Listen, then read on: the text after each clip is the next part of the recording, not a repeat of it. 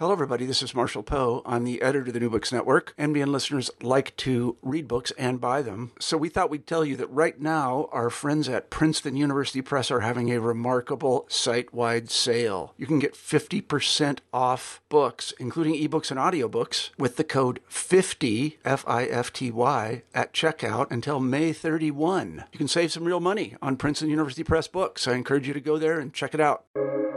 Welcome to the New Books Network.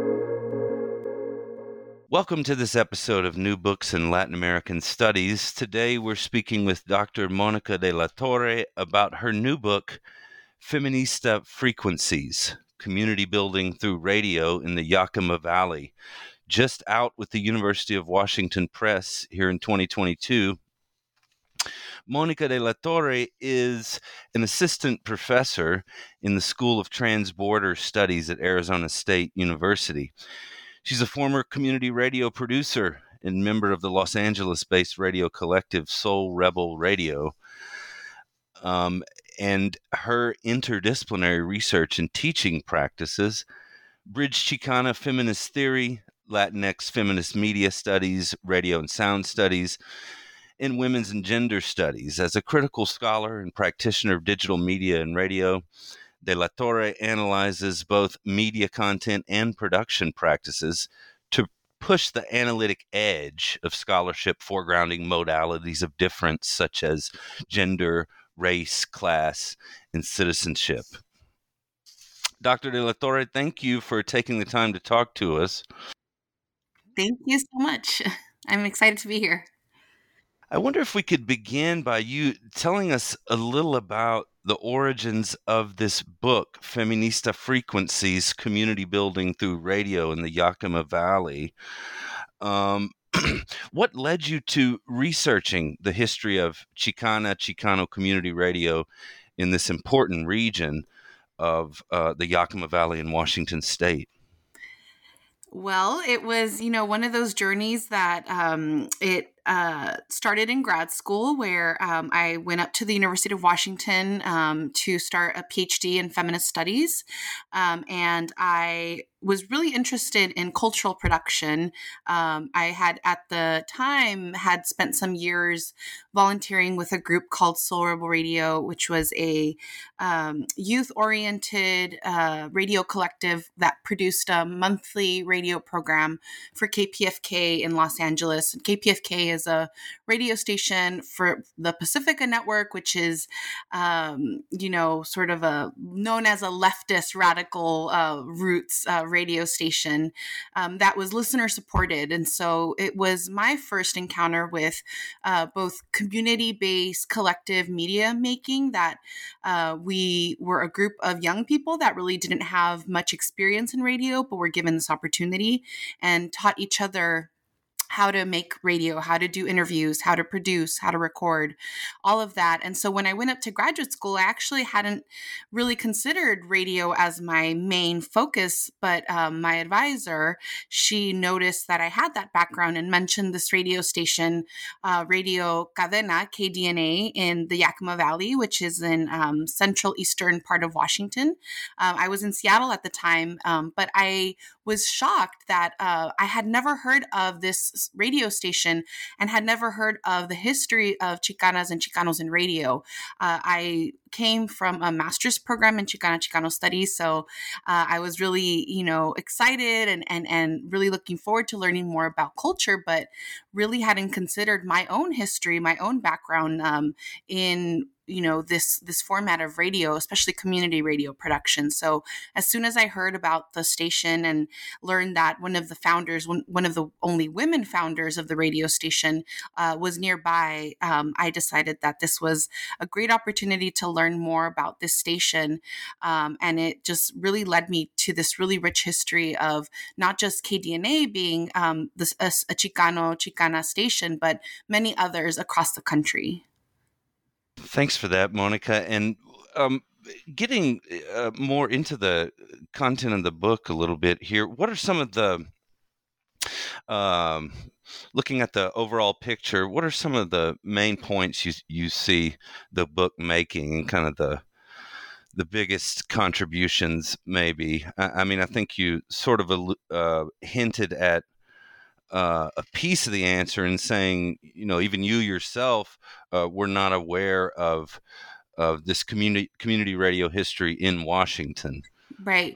I think that one of the biggest contributions, and I think the biggest goal of the book is to really untangle how the migration of Mexican American, Chicano farm workers to the area of the Pacific Northwest. So Washington being one of those places, but we had Mexican and Mexican American communities migrating, really picked up after, World War II, where you have the end of a migrant guest worker program called the Bracero program that ended. And so there was a need for farm workers, farm labor. And so a lot of the agribusinesses recruited heavily from states like Texas and Arizona, California, looking for what was very convenient, often families to migrate and to do the farm labor for, the period of time needed. And then expecting families to return to,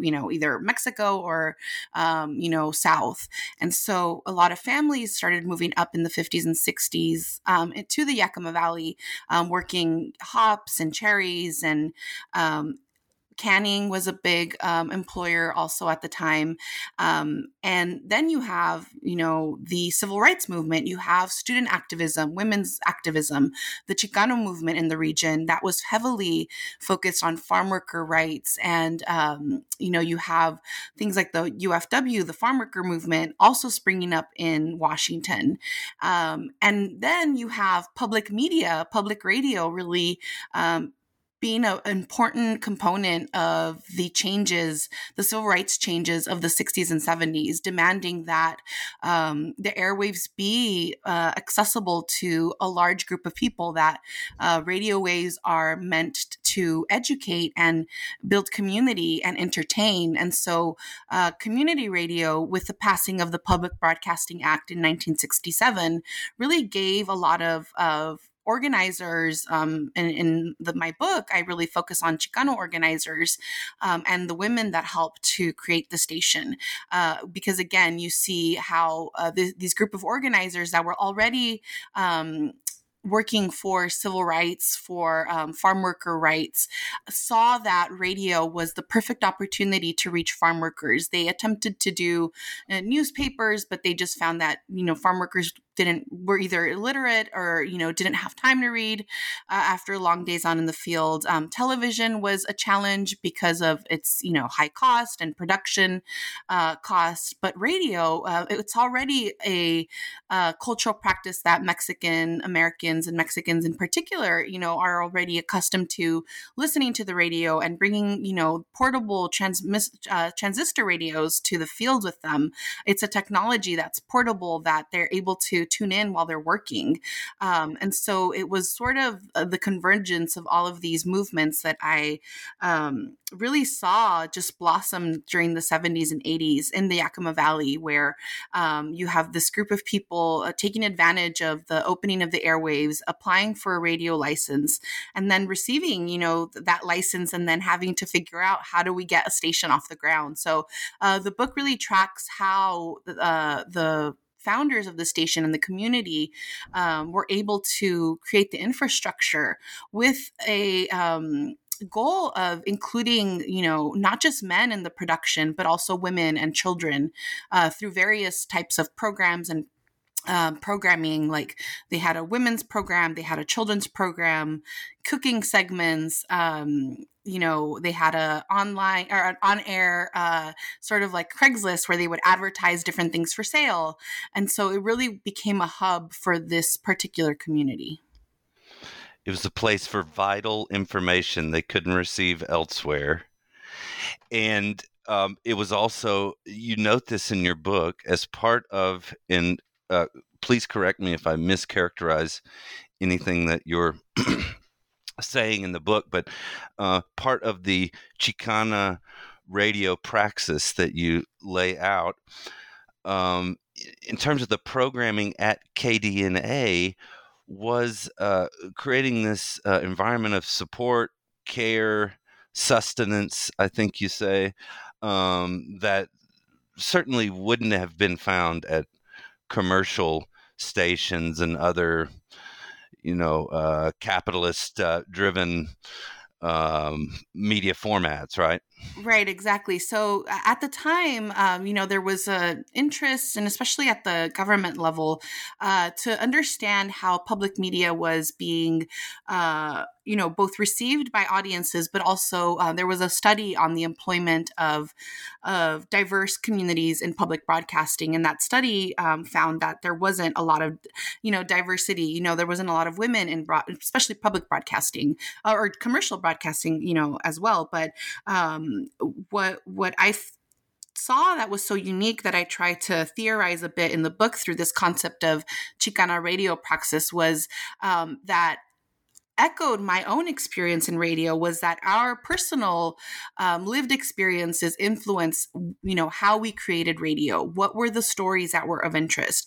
But not just that, how do we create opportunities for other folks to learn, to produce media, right? So that it's not just, Mexican American women or Latinas as the focus of the content, but as the content makers themselves. So I really saw that at KDNA in particular, they were very aware of that. They wanted to create an environment where they, taught each other to edit and produce, that they weren't replicating, sexist, patriarchal, songs weren't aired on the radio. They were very diligent about going through, the records that came in to edit out any songs that they deemed, degrading to women or to other, members of the community. And so those practices, I attribute to, both the work that they were doing already in the community, but the active inclusion of, women in the organizing structure of the radio station as producers, as they were the station manager was a woman, the music director was a woman. So I feel that a lot of these, the inclusion of women really made it so that the radio station reflected that. And you talk about them at KDNA then establishing right off the bat anti-sexism policies for the station. And who were the original founders of KDNA? You do a great job of profiling many of the particular individuals, but some of their stories are remarkable. I mean, were they farm workers themselves, and who were the kind of founders, if there were a few? Yeah, so there were a couple of people that that started the station that had this idea. At first, there was a group organizing, as I said, with along farm worker rights, Chicano rights, and it was two producers from Michigan, Julio Cesar Guerrero and Daniel Roble.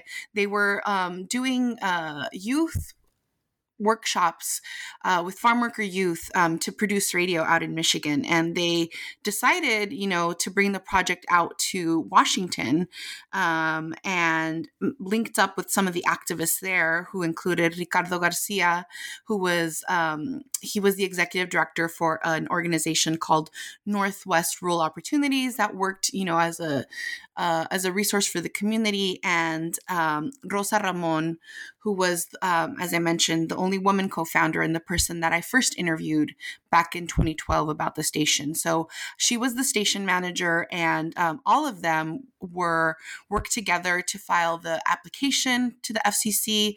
They collaborated with a judge called, his name was Ernest Nash. He was a retired FCC judge who was able to walk them through the application and help them.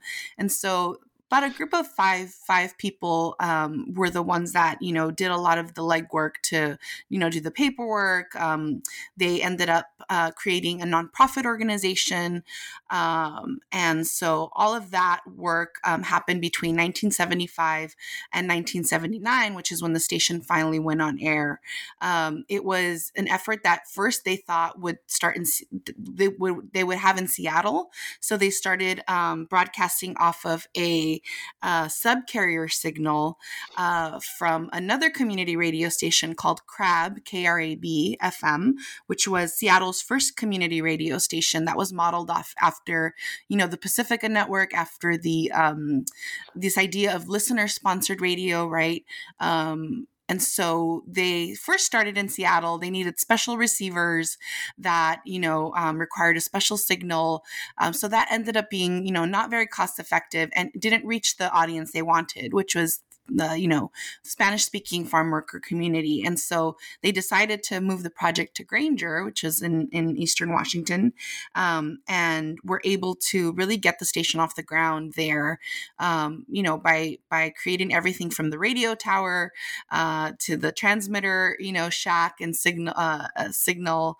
And so all of that was, a community-led effort.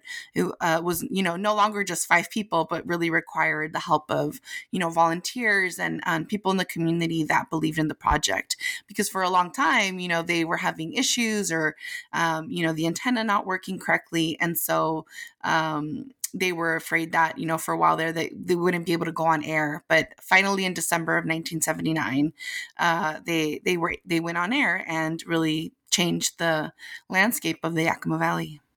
You mentioned Granger. For those of us not so familiar with the region, that's one of a few kind of towns of significant size in the valley. Correct. Yes, correct. So there's the Yakima Valley is comprised of, small towns, Granger, Sunnyside, Mapton. These are all, small rural towns that are very much connected, though, because of all of the farm labor in the region. But these are all places where you find, Spanish-speaking farm workers, and that's exactly the gap that the founders of KDNA saw, that there wasn't any other media that was reaching out to the community. They were, there wasn't Spanish print media, TV, as I mentioned earlier, and so they really saw radio as a way to connect all these small rural towns.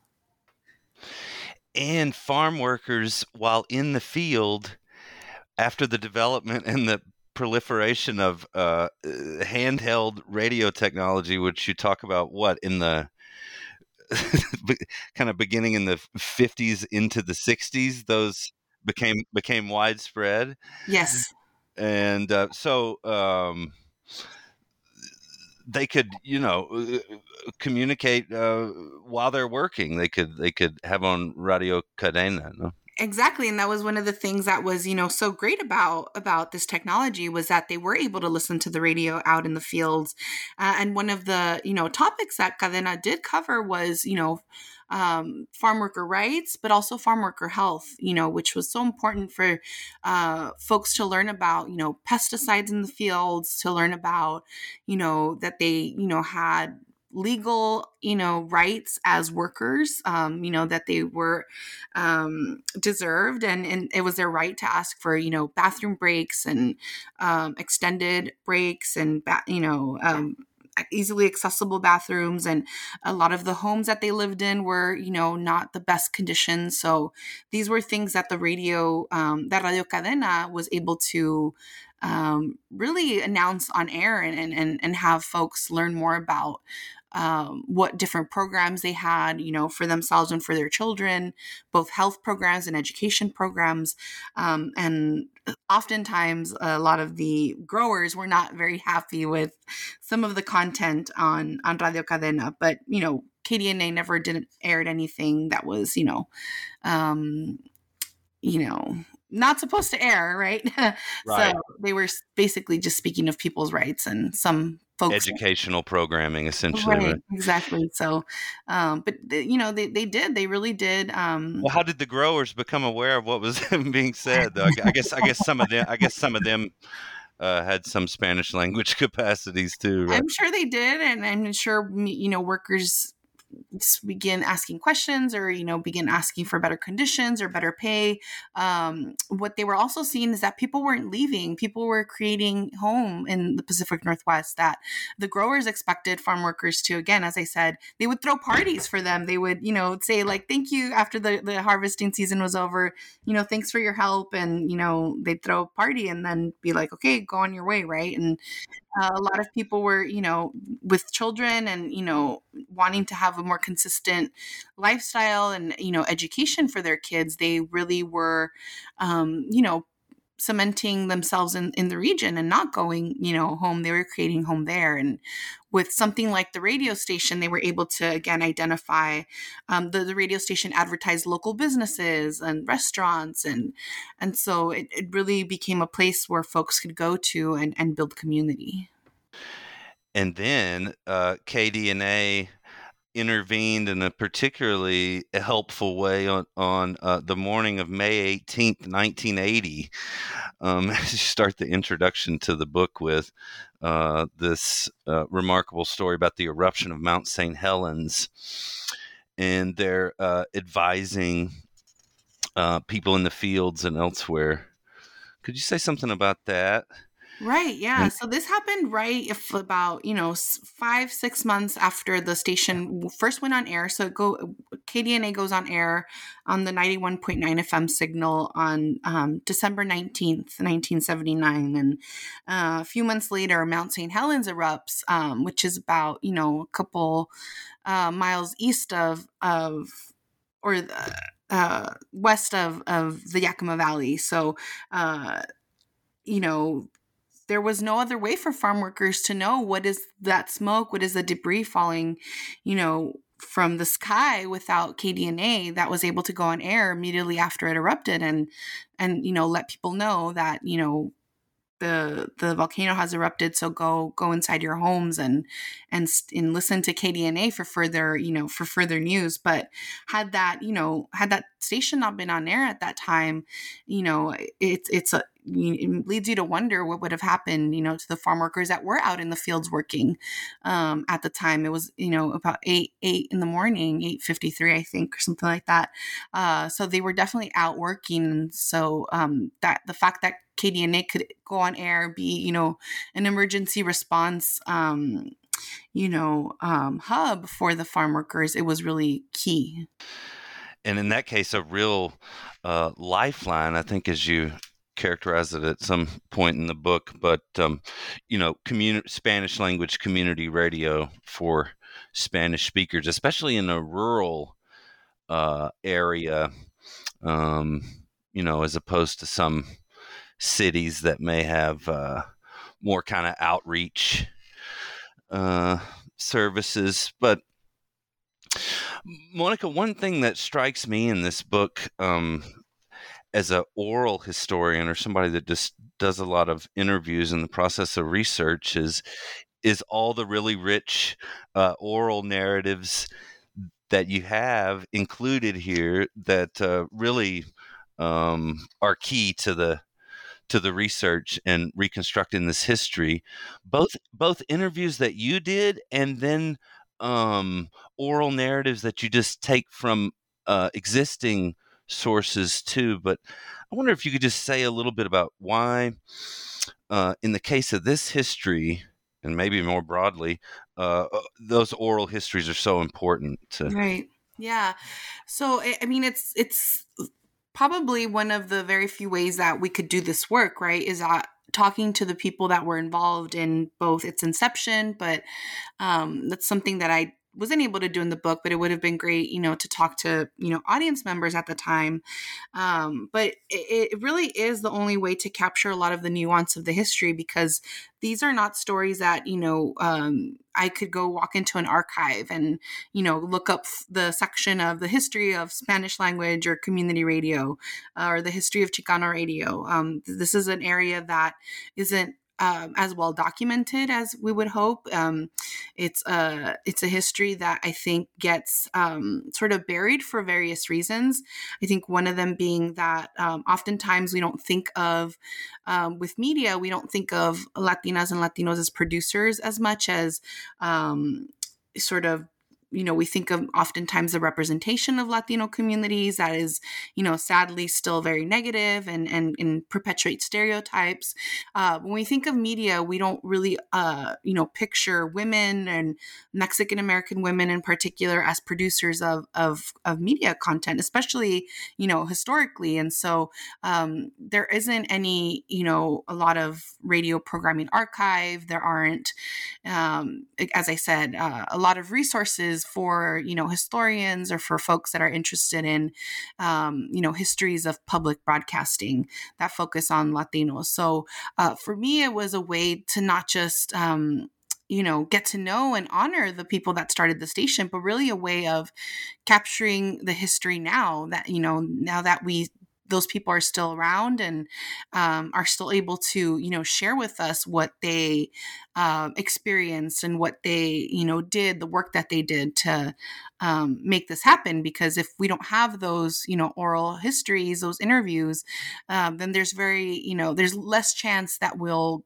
get, any more details outside of these interviews. So to me it's important, but it's also a way to combat the erasure of Latinos in the Pacific Northwest. It was really important for me to learn about this particular history because I think oftentimes Latinos in the U.S. are we're cemented in certain regions and certain time periods, but the story of Radio Cadena, really just goes to show how our communities, are dispersed across the U.S., but also that we have really, deep, rich histories in a lot of regions across the country that I often wonder, what other radio stations or what other forms of community cultural production are out there that we have yet to learn about because, official archives don't, hold that information for us. You mentioned the lack of archival sources for such research. You and others may be changing that dynamic to some extent because along with this book that comes out of your project, there's also an archival element, right? Though I'm sort of blanking on exactly the name of the project. But could you talk about the archival work you're doing with this? Yeah, so I've been working on, since I've been able to collect some materials, some radio programs and other newspaper and magazines, and I've done a lot of the video interviews. So as I've, worked on this book, I've also thought of, because of my training, being a feminist scholar and wanting to be more, open with our work, right? Oftentimes academics, we want to kind of keep things for ourselves, or we find things and we want to, because sometimes that's the way the academia operates. But I really wanted to work on this project as a way to democratize a bit, the archival process and have more of a public aspect to this work. Because at the end of the day, when I'm writing about community radio, they also were about sharing and about, creating resources and knowledge. And it wasn't about locking things up, right? It was about free resources and or low cost resources, right, for the community. So in that spirit, I feel that for me, it's important to create a digital resource, especially given the technology that we have. I'm able to scan a lot of the images that we were able to find and pretty easily upload them up to a website. That I'm using WordPress. I'm using a free tools as much as possible in the similar spirit that the community radio producers created radio, where they use secondhand equipment or they use whatever resources they had at their disposal to create this amazing community-based radio programming. In the same way, I want to not hoard or hide away these wonderful interviews and other radio station ephemera that I was able to digitize. So right now the website is Feminista Frequencies, so just like the book, and it's still being I'm still working on it, but you can see some of the images that are both in the book, but images that didn't make the book. There's a few videos, but eventually I want to broaden this project to allow for other radio stations, because they're out there. I know that there's other stations that developed at the same time as KDNA did, and that deserve their own preservation of that history. So I'm hoping that the project can get some more funding, hopefully get some nice grant funding, so that I'm able to create a team to really make this a robust resource of community broadcasting. Going back a little bit, Monica, to some of the kind of meat of the book here. You mentioned that in the 1960s, there was a kind of wave of support for the establishment of community radio in different places in the country, and the so-called War on Poverty programs or Great Society programs influenced some aspects of this early history. Could you talk about how Chicanas and Chicanos capitalized on those Great Society programs in this case? Right. So there were, in efforts to address and, try to remedy some of the social ills happening. A lot of programs were started that were, job training programs, and a lot of organizations, especially Chicano organizations, took advantage of these grants and were able to create job training programs. So in the case of KDNA, because they were, working with other community-based organizations like Northwest Rural Opportunities, so they were a social service organization helping farm workers. One of the things they did was help them find jobs, especially once the harvest season, the growing season was over, folks needed, other work. And so what they did was they created a radio training program so that folks were able to train in public broadcasting and radio broadcasting, through these grant programs, that then would supplement some of that, that income or that the salaries for the radio producer. So that was a really, innovative way that the that KDNA's founders were able to leverage some of that, those grant programs, funding programs to train farm workers to produce radio. So I think because of the ways in which, like social movement activism works, there's a lot of overlap and parallel. So again, they were able to apply a lot of the programming, meant to help farm workers in really unique ways. In chapter 2, page 61 of the book, I'm going to read the opening sentence here. Chicanas who stepped up to the microphone for the first time were not only hearing their own voices audibly broadcasted over public airwaves, they were also announcing the arrival of a sonically distinct Chicana public sphere. Could you just elaborate on that a little bit? This starts off the chapter called Brotando del Silencio, Emerging from Silence. And it's really the heart of where you lay out this Chicana radio praxis. Right. I think one of the really for me, as someone that was really interested in thinking about gender and thinking about women's activism in particular, one key piece of evidence that I was able to find, or that, we were able to uncover, Rosa, my collaborator, again, she was the one of the co-founders, she was able to find a recording that they had done for a women's conference in the 80s, where 4 of the women producers talked about their experiences on the radio. And I was able to finally hear their voices, them talking about their experiences, what it meant to learn how to produce, how one of them, spoke to the importance of having her young daughter, her 5-year-old daughter, hear her on the radio.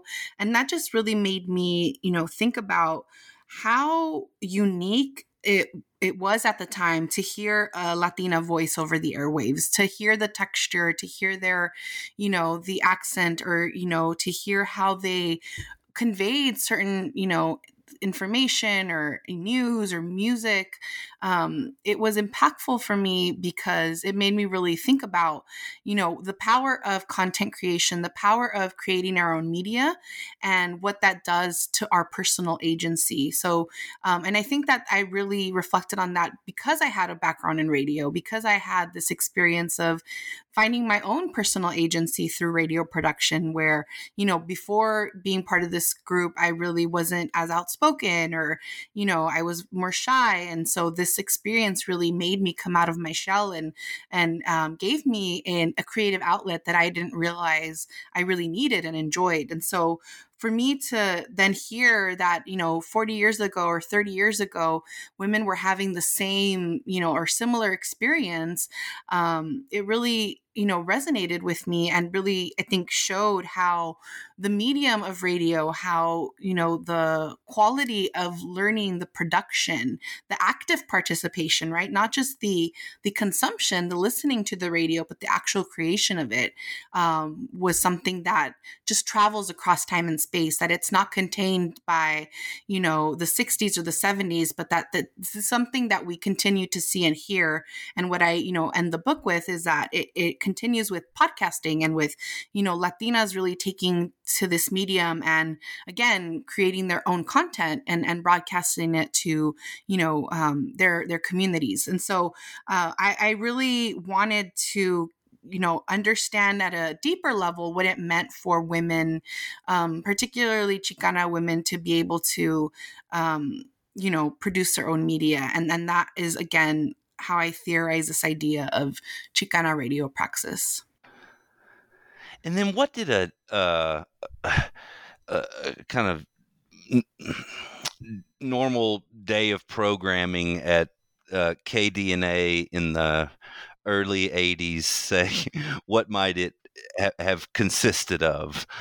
For example, what were a couple of the programs or the kinds of things that you would have heard?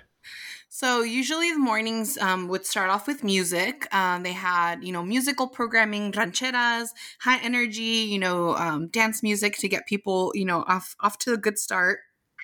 Then they would have the children's program, El Jardín de los Niños, or kindergarten, which, was, they have like characters and different, songs and music for kids. And then the call-in aspect where children were able to call in. They would have job opportunities on there where they would announce, different, employment opportunities. They had a program where it was an oral history interview program, actually, where they interviewed somebody's grandfather who was, alive during the Mexican Revolution. Then they would air some of the NPR affiliate content, or their other fellow Chicano community radio stations, that they would share some programming. So they would air a radio program that was produced out of KPBS for NPR called Enfoque Nacional, which was a national Spanish news program. That was, again, aired on NPR through KPBS in San Diego. So they aired that. They, again, would have different musical breaks. On Sundays, they would have church, or they would have a priest on air in the mornings. As I mentioned, they had the women's program twice a week. I think on like a Tuesday and a Saturday. And so it was a variety of musical selection and a variety of cultural programming content. At one point, they even aired a Spanish version of Star Wars. So there's a cool advertising in the radio program guide that I've been able to digitize, where you see sort of like a mock-up drawing of somebody in space. And it took me a while to figure out what is this advertising, and it was advertising. There was a Spanish, I guess, reading of Star Wars. So. There you go. I wonder if that was folks at KDNA that created that, or if that was circulating. I know. I wish I could find more, but hopefully, maybe somebody will one day. But yeah, so very eccentric, very typical of a community station where you have a variety of different types of music and programs, but all with the goal of engaging the local community.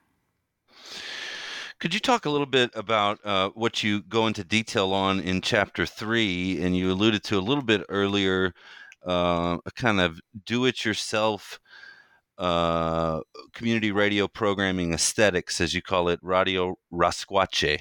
Right. What is Rascuache in this context? Right. So rascuache is a term, a Spanish term that's usually, used to describe something that's kind of a hodgepodge or, not the best quality, but you kind of like make do with whatever it is that's on hand. So a very DIY way of doing things. And that's, something that I really thought resonated both with not just the radio station, KDNA in the 60s and 70s, but with us, with my experience at KPFK. We were all volunteers, so we weren't paid staff.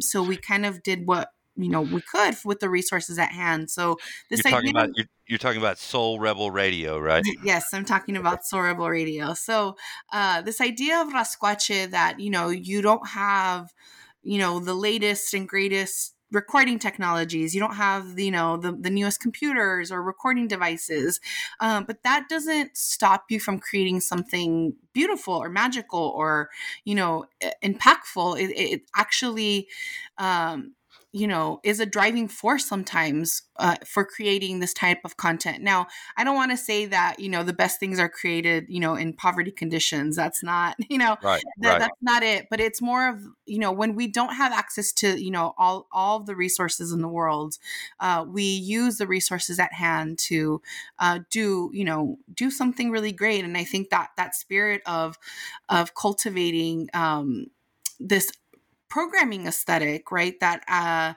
included references to, the civil rights movement. Both, KDNA did that, and then we did that, where we were, thinking about the 60s and 70s, at the time. We were reflecting on those moments and calling on that spirit of, access to our rights and demanding, equal opportunity is something that was infused in how we created the radio programming. So I feel that that's a way of thinking about how do we infuse media production with our own experiences, but also with these cultural, references and these, musical references or, artistic creations. A lot of the hand-drawn, program guides that I was able to look at from the 70s. I saw a lot of the similar, qualities and aesthetic that we use in our flyers for Soul Rebel Radio. So it was a way for me to think about, well, what is it about this production process that we're calling on similar cultural references, or even, 40, 50 years later, we're still, leaning on some of the same references or cultural touchstones that are so important to our communities. And so that was a way of capturing that. You mentioned a couple of maybe additions. I don't know if the founders and producers and broadcasters at KDNA were thinking about these in the 70s, maybe to some extent, but you mentioned like influences of Malcolm X, Che Guevara on you all at Soul Rebel Radio a little bit later. So there are also some departures too, right? Or Right, yeah, there's definitely some departures and some, but at the time, KDNA was referencing like Cesar Chavez and Dolores Huerta and Emiliano Zapata. So there's like an image of Zapata in one of the program guides. And, I just remember in our, radio production in the 2000s, that was still a cultural touchstone for us. We were still talking about Emiliano Zapata and, the Mexican Revolution. And so these moments that we're able to, share, but then also, we were able to incorporate obviously more contemporary issues in our programming, but again, with similar, approaches to the programming. Monica, what does this history of Chicana radio praxis in community media there in the Yakima Valley, what does this add to histories of A, the Chicano movement, and then B, the second wave of women's activism? You talk about both of those things in the book, but I wonder if you could go into it a little bit here. What does this add to what we already have in terms of scholarly production and what we know about the Chicano movement and second wave women's activism? Yeah, for the Chicano movement in particular, it really adds this layer of radio activism that really hasn't been considered as deeply as it should be. I think that as visual folks, we are quick to think about the impact of visual arts and television and film. But sometimes the oral component gets, a little bit lost in there. We're not as, radio has such a unique place in our society, even still to this day. I don't think we realize just how much of a, resource it continues to be. I think a lot of folks think radio sometimes is dead or isn't as important, but we don't realize that it has been and continues to be, a really vital everyday resource for communities, especially Spanish-speaking communities. And that's one of the key components of this history that gets illuminated, that, again, there are Spanish-speaking Latinx, Latina, Latino, Chicana, Chicano, Mexican-American communities in the Pacific Northwest. And that is still something that to this day, really, most people don't consider the Pacific Northwest an area of rich Chicano history. But this is one example of that it very much deserves attention and more recognition in that line of history. But it also, I think, again, correlates to how we view women and women's activism. Radio isn't considered, again, in a lot of the forms of how we think about activism. And so I think that radio offers us a unique opportunity to think about how women in particular were able to, use the airwaves to discuss things, like, violence against women, incest, share resources, talk about mothering and parenting and their children. And I think that it is a really unique resource where, we're able to open up in ways that, sometimes visual media doesn't, really allow for. And so I really wanted to show how a particular group of, of folks and especially Chicanas were able to use this resource of radio for really unique and innovative purposes that they often don't get credit for. And that, especially now that we talk a lot about representation and production, radio is a great place to start thinking about when and how have Chicanas, Mexican-American women, been able to create their own content and be their own producers and their own media makers. And what does that sound like? I think that that's what I try to show in this book. One example of how that's a possibility through radio programming that, again, is able to intersect all of these different areas of activism and cultural production. Where do we go, or where do you go to find that praxis these days on the media and the organizing landscape?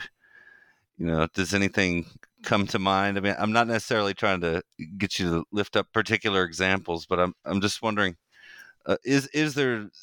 are there comparable, projects or that praxis that you see? Yeah, I mean, I think the podcasting area, especially in the last probably 5 years, 10 years, I think has really shown us how vital audio storytelling is, and especially for Latinas. Again, the first thing that comes to mind is recently the Anything for Selena podcast that was produced and distributed by the Futuro Media Group, I believe. So that's Maria Hinojosa and Latino USA, NPR's, only Latino show for a really long time. They just produced this radio about Selena, who is, continues to be a really important cultural, icon for all of us. But it was done bilingually. It, received really, great reviews. Was highly regarded. And I think, again, it just shows that our content, Latina focused content, is, of interest to a general audience. I think oftentimes we think of, ethnic media or, women's media as niche or as for a particular audience. We don't see it as a general story. And I think more mainstream podcasts have the power to be able to show compelling, narratives about Latinos that everyone can be interested in. I think that Selena, that podcast was just one example of how, specific content for Latinos does have a general, interest for everyone, I hope. And could you say anything about we're almost out of time here, and I appreciate all your time today, but could you say something about the Women Who Rock collective? Yes. So Women Who Rock is a project that's based out of the University of Washington, and it is a group of scholars and activists that have been working to collect the oral histories of folks, women and other folks that have worked in the music and social justice scenes in the Pacific Northwest, really, everywhere. And so it was a project that I worked on as a graduate student in the University of Washington. And so one of the components of that project was oral history project, where we would interview and record interviews with different folks in the area. And so that was when I first met Rosa Ramon, the KDNA founder. She was one of the people that I interviewed early on for that project, and that's kind of spurred the rest of the project. But it's a really wonderful project. Also has a digital oral history archive. You can look up womenwhorockcommunity.org, where we have the interviews, a yearly conference that hasn't happened in the past few years given our circumstances, but it really was a wonderful group of grad students and scholars and activists where we were really trying to debunk the sort of white man rocker boy myth of the history of rock and hip hop, especially in the Pacific Northwest. That's very cemented in a particular imaginary about, rock and grunge, etc. But again, just showing that, a lot of these musical movements, cultural movements, radio movements, they require the involvement and participation of all people, and that is usually a diverse, group of people that get together to do something. So I'm really, happy I participated in that project, and that led me to this, wonderful story of KDNA. Absolutely. Well, Monica de la Torre, we appreciate your time today. Folks, the book is Feminista Frequencies, Community Building Through Radio in the Yakima Valley, just out with the University of Washington Press 2022. Thanks for joining us on New Books in Latin American Studies.